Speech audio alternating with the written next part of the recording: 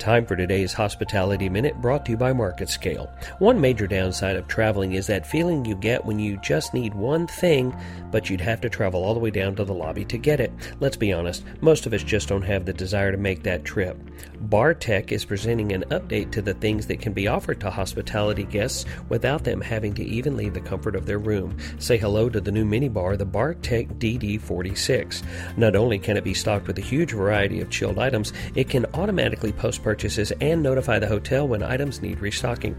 There's also sufficient space inside for a guest's personal items. This new design can also be offered with a top dry selection space that can now include BarTech's E-Tray. It uses the same advanced sensor technology to allow the offering of non-perishable items such as snacks, toiletries, and even electronics, like that replacement for that phone charger you left on the plane.